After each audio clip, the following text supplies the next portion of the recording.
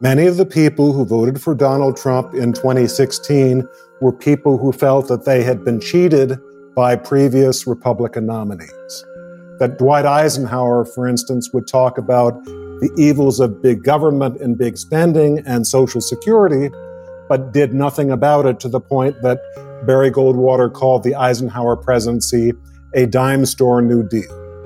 Richard Nixon campaigned in 1968 as a conservative among Republicans, but a lot of the things that Nixon did, especially in that first term, on the environment and civil rights, other things, a lot of them looked to conservative Republicans awfully like Democratic dogma.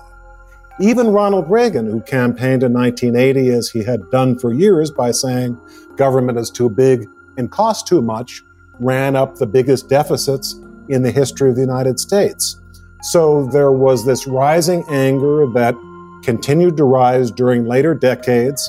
And here you have Donald Trump saying the reason why everyone is suffering so much is that previous Republican nominees like a Ronald Reagan or a George H.W. Bush, they did not really mean what they said.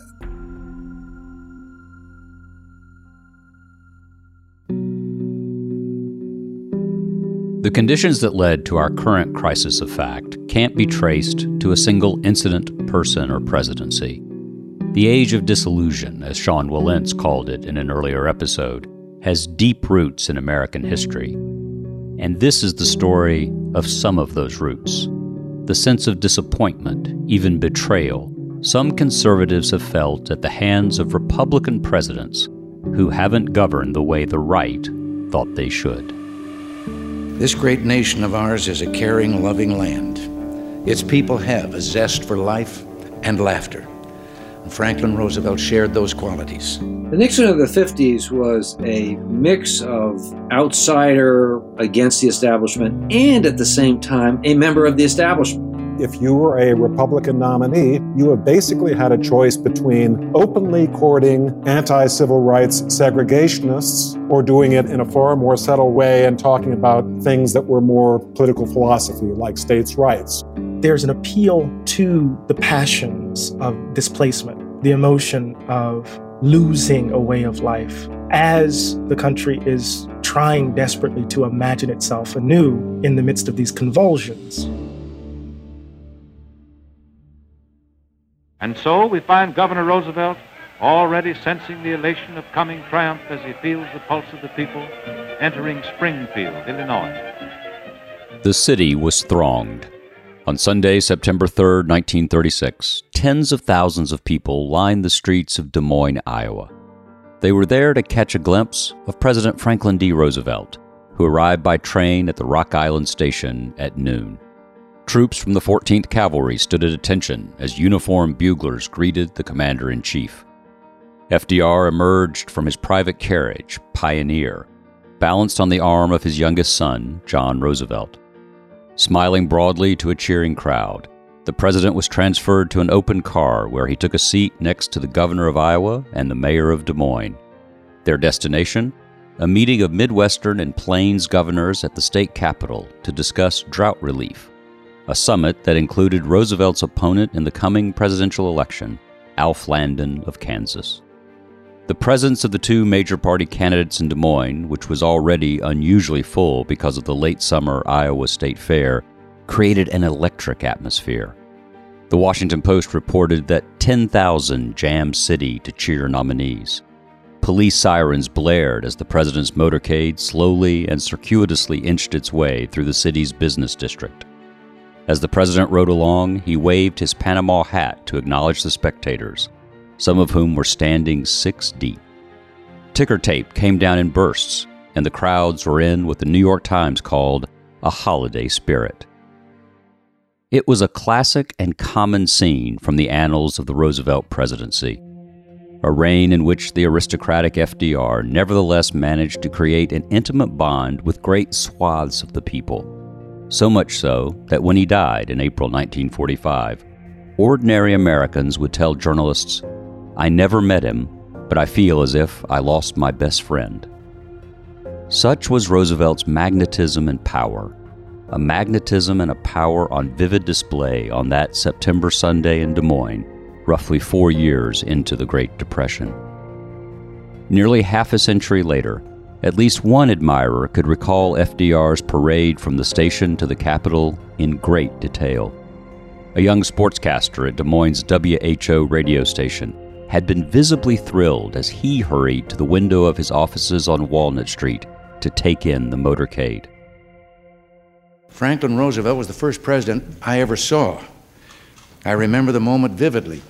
It was in 1936, a campaign parade in Des Moines, Iowa. Ronald Reagan told a gathering of Roosevelt family and New Dealers at a 1982 centennial celebration of the 32nd president's birth.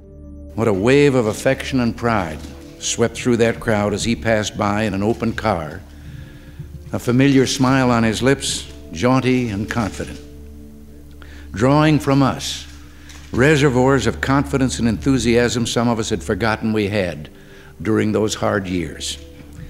Maybe that was FDR's greatest gift to us. He really did convince us that the only thing we had to fear was fear itself. Speaking in the East Room, Reagan, now the 40th president, paid tribute to the Democrat for whom he had voted 4 times, in 1932, 1936, 1940, and 1944. Reagan said, FDR was denounced by some as a traitor to his class. But people who said that missed the whole point of what he believed in and what this country's all about. There's only one class, and that's we the people. The sight of Roosevelt in Des Moines, Reagan recalled, was when he had first felt the awe and majesty of this office. And for my part, a young sportscaster who first felt the awe and majesty of this office when that familiar caped figure drove down the avenue in Des Moines, Iowa in 1936. A figure who proved to us all that happy days could and would come again. The kind words were more than a little surprising to some in the audience, not a few of whom had been skeptical of their host as they sat down to their first course of lobster bisque. A former New Dealer himself, a self-described hemophiliac liberal from mid-century, Reagan had grown more conservative in the 1950s and early 60s, changing his party registration from Democrat to Republican 20 years before, in the spring of 1962. Since then, Reagan had been seen in many quarters, as he put it during the 1980 campaign, as a combination of the Mad Bomber and Ebenezer Scrooge, a right-wing avenging angel bent on dismantling Roosevelt's legacy. At his inauguration in January 1981, amid high inflation and interest rates, Reagan had denounced the growth of the federal establishment, growth that had begun under FDR, and said, In this present crisis, government is not the solution to our problem. Government is the problem. Yet there was no such talk in the East Room. Reagan was subtler at the Roosevelt luncheon, suggesting, eloquently but obliquely, that the task of the 1980s was to bring public and private into a more even balance, not to veer wildly rightward. Reagan said, This great nation of ours is a caring, loving land. Its people have a zest for life and laughter, and Franklin Roosevelt shared those qualities. But we're also a practical people with an inborn sense of proportion. We sense when things have gone too far, when the time has come to make fundamental changes. Franklin Roosevelt was that kind of a person, too. It was a deft maneuver. Reagan was enlisting Roosevelt in the cause of a new presidency in a new era. Every generation of Americans has faced problems, and every generation has overcome them. Like Franklin Roosevelt, we know that for free men, hope will always be a stronger force than fear, that we only fail when we allow ourselves to be boxed in by the limitations and errors of the past. The president then offered a toast. To happy days, now, again, and always. To happy days. From 1933 to 2017, Americans inhabited a political universe largely defined by FDR and by Reagan. Yet that has changed. In the age of Trump and its, God willing, aftermath, Many see Reagan, who rhetorically privileged the private over the public sector, as a root cause of the anti-government, anti-institutional worldview now prevalent on the American right. To my mind, however, the truth is more complicated.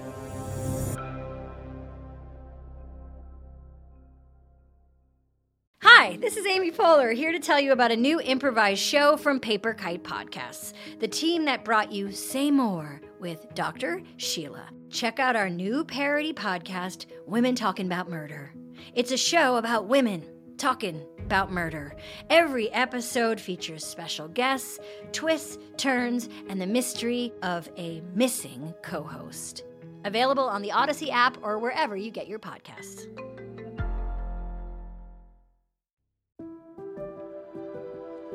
I'm not here to lionize Ronald Reagan, but I am here to offer some thoughts that see him not as a forerunner of Trumpism, but as a foil and as an inadvertent source of reactive energy for the flight from the world of fact into the world of right-wing, anti-democratic fantasy.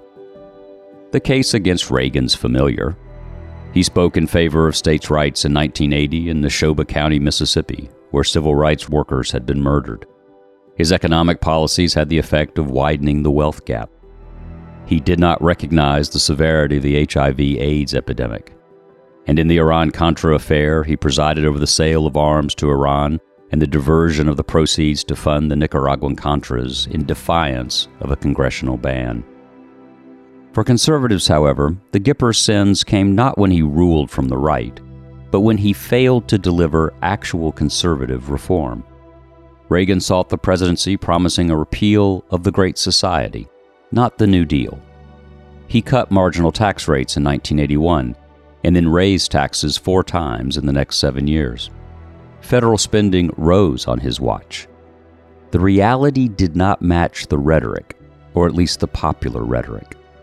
His vice president, George H.W. Bush, used to marvel to me in interviews long after the two had left office about how Reagan reversed himself, and yet the GOP base never seemed to hold him accountable for it. That accountability, as it turned out, would be a slow burn, and of a piece with conservative reaction to another conservative hero who ran and spoke one way while governing in another, Richard Milhous Nixon. The Nixon of the 50s was a mix of outsider, populist, if you will, strong anti-communist, appealing to outsiders against the establishment, and at the same time, a member of the establishment. This is the journalist, author, and historian, Evan Thomas. It's a little confusing because he gets to Washington and he is an outsider, but he wants to be an insider. Although he's resentful of Harvard and the New York Times and the liberals, he also wants to be accepted by them. Nixon runs on populism. He runs against the left. He runs against the establishment. He runs against Harvard. But when he gets to Washington, he appoints a lot of Harvard guys to be in his cabinet. His national security advisor was a Harvard professor. His secretary of defense went to Harvard. And he's already got a foot in the establishment, and he goes a little bit further because that was sort of the hiring pool in 1968. If you wanted to have good government people, it was Harvard or it was the East Coast establishment, people approved of by the New York Times. So even though Nixon is denouncing the establishment and the liberal establishment, he's hiring from it. It can be difficult now to see Nixon whole. Watergate and the president's resignation loom so large that the popular conversation rarely stops to consider Nixon's policies.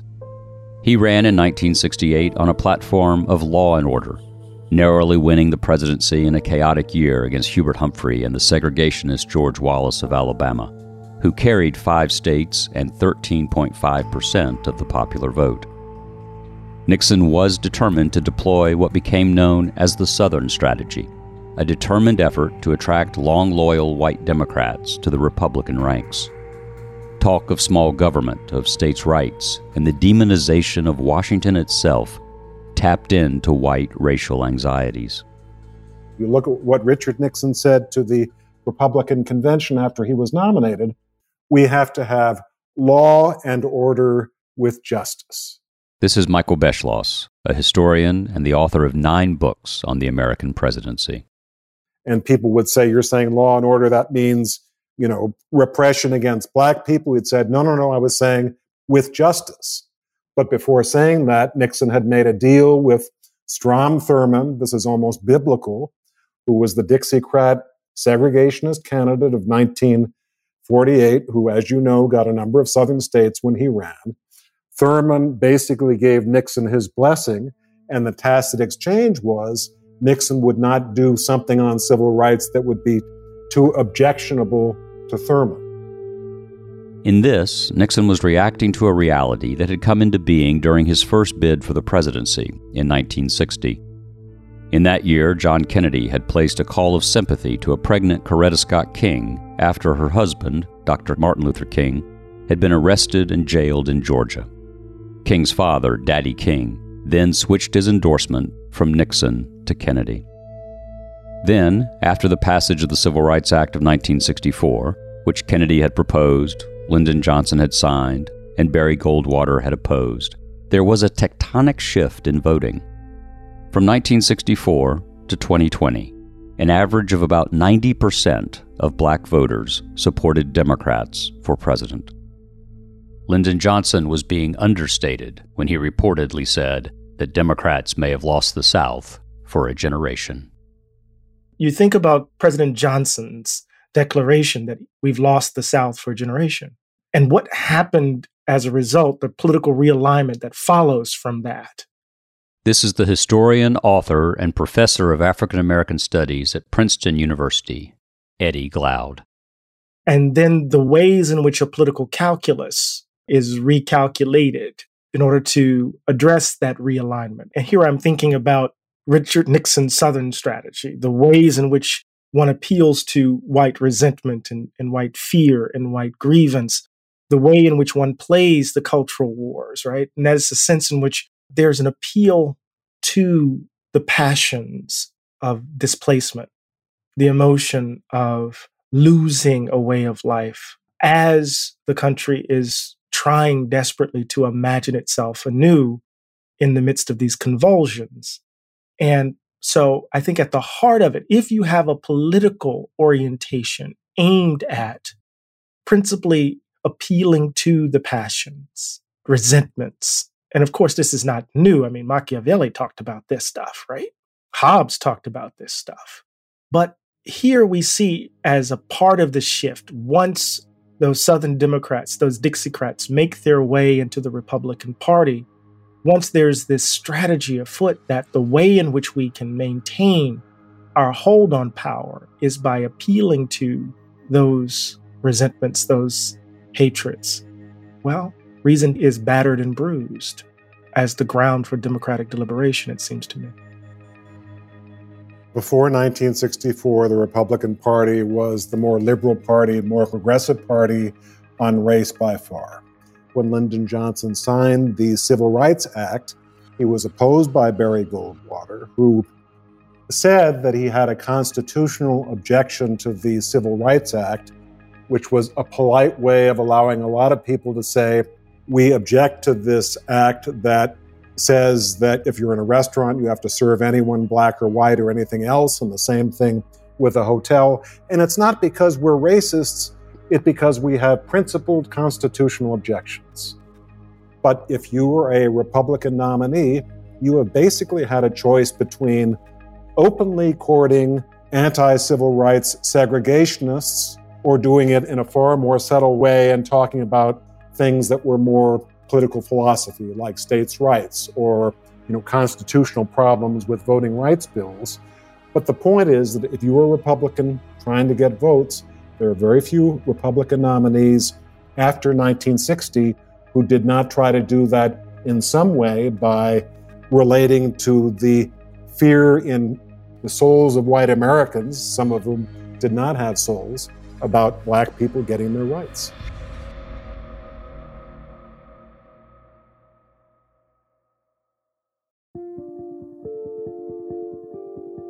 Once in office in 1969, Nixon in fact governed less from the right than from the center-left.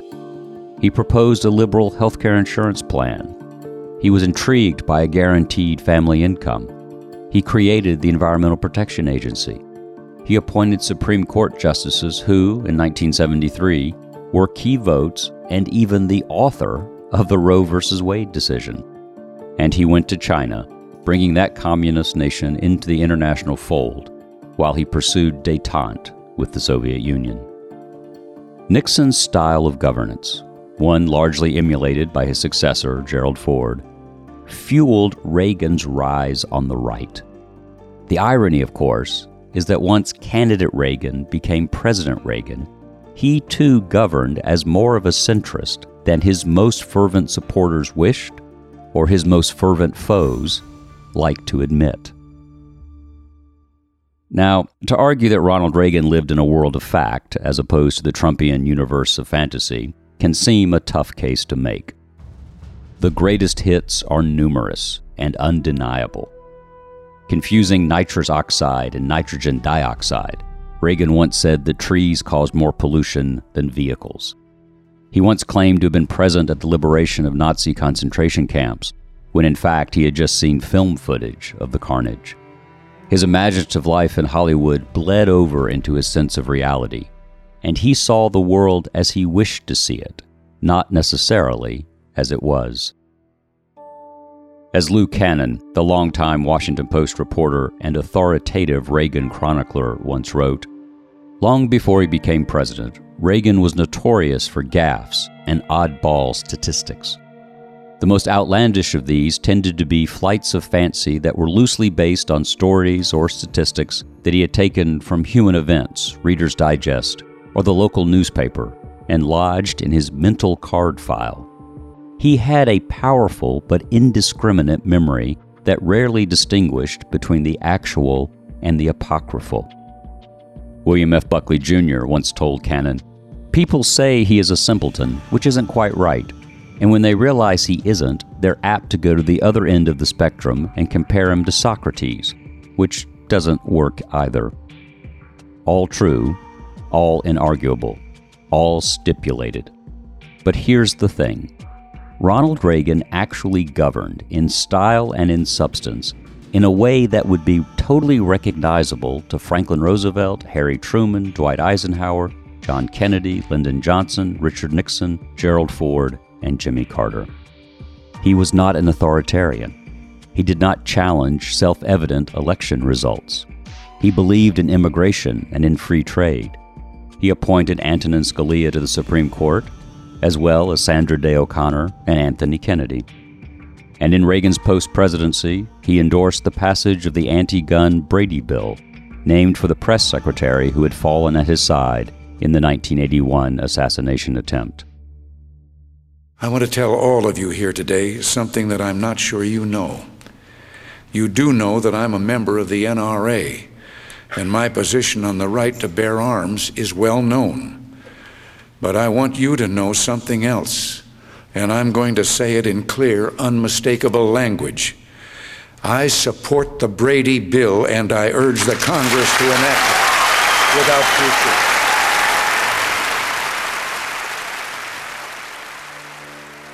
The storming of the Capitol on January 6, 2021, was not a sequential event in the Reagan Revolution, which was not as much of a revolution as people tend to think. The subtle disenchantment with the reality, as opposed to the rhetoric of Reaganism, grew exponentially when Reagan's vice president won the 1988 election. George Herbert Walker Bush knew the right had long been skeptical of him, and he threw his formidable personal political energy into charming the conservative Republican base. In 1989, when Dick Cheney became Secretary of Defense, Congressman Newt Gingrich of Georgia won an internal leadership election to replace Cheney as the GOP whip. Over beers in the White House with Gingrich and Vin Weber, the Minnesota congressman who'd managed Gingrich's House campaign, the president seemed not to be saying what was on his mind. Weber decided to cut to the chase. "Mr. President," he said, "you've been very nice to us. Tell us what your biggest fear is about us." Bush replied, "Well, I'm worried that sometimes your idealism will get in the way of what I think is sound governance. In that single sentence, President Bush had encapsulated a great truth. Gingrich and his team believed so deeply in adherence to conservative orthodoxy in the search for power that compromise, and Bush saw compromise as essential to what he'd called sound governance, was out of the question. So I made a mistake, and the difference, I think, is that I knew at the time I was going to take a lot of political flack. I knew we'd have somebody out there yelling, "Read my lips." And I did it because I thought it was right, and I made a mistake. That's quite different than taking a position where you know it's best for you. That wasn't best for me, and I knew it in the very beginning. I thought it would be better for the country than it was. The 41st president was never fully at home with the increasingly conservative base of his own party. Yet, as a Senate candidate in Texas in 1964, he had opposed the Civil Rights Act. As a presidential candidate in 1988, his campaign benefited from racist imagery in an independent expenditure group ads targeting a convicted criminal who had raped and killed on a furlough from a Massachusetts prison under his opponent, Michael Dukakis. And when Bush pledged no new taxes in 1988, he didn't really mean it. He saw campaigns as fields for what he called, in a phrase from Mao, the empty cannons of rhetoric. And so when he did raise taxes in 1990, Bush was surprised at the ferocity of the reaction from the Gingrich-led Republicans in the House and in the emerging world of right-wing talk radio. The end of the fairness doctrine in the Reagan administration had given figures such as Rush Limbaugh an opening on AM radio to launch daily attacks on the Washington consensus that Bush, in his heart, embodied. Seriously, talk radio has become the conversation of American democracy and a major political force. Last year, talk radio killed the congressional pay raise. What's the next target? President Bush was seen as kind of a moderate Trojan horse by the right, and its reaction to the Bush presidency, which was also, in a way, a delayed reaction to the substance of the Reagan years, fueled the conservative journey ever farther away from a reality-based universe and deeper into its own jagged landscape of fantasy. Bush 41 had seen this up close. In 1988, in Kingsport, Tennessee, a hardcore right-winger, a supporter of the evangelical Pat Robertson, had refused to shake the vice president's hand. In his diary afterward, Bush reflected, "This staring, glaring, ugly. There's something terrible about those who carry it to extremes. They're scary. They're there for spooky, extraordinary right-winged reasons. They don't care about party. They don't care about anything. They're the excesses. They could be Nazis. They could be communists. They could be whatever. They will destroy this party if they're allowed to take over. There's not enough of them in my view, but this woman reminded me of my John Birch days in Houston. The lights go out and they pass out the ugly literature. Guilt by association, nastiness, ugliness, believing the conspiratorial theories. A belief that would, alas, only grow as the decades passed.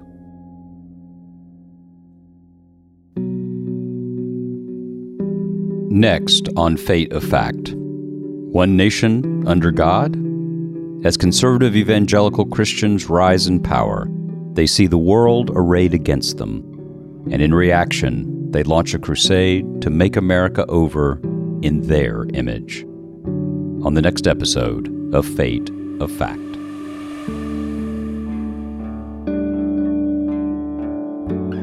Thank you for listening to Fate of Fact, a presentation of Shining City Audio at John Meacham and C13 Original Studio, created and executive produced by me, John Meacham, and Chris Corcoran. Fate of Fact was written and narrated by me, John Meacham. Directed by Lloyd Lockridge. Edited, engineered, and mastered by Chris Basil. Additional production, engineering, and research support by Paige Heimson, Bill Schultz, Sean Cherry, and Ian Mott. Our theme song is Remember Me as a Time of Day by Explosions in the Sky. Artwork by Kurt Courtney.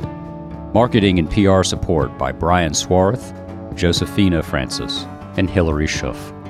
Cadence 13 is an Odyssey company.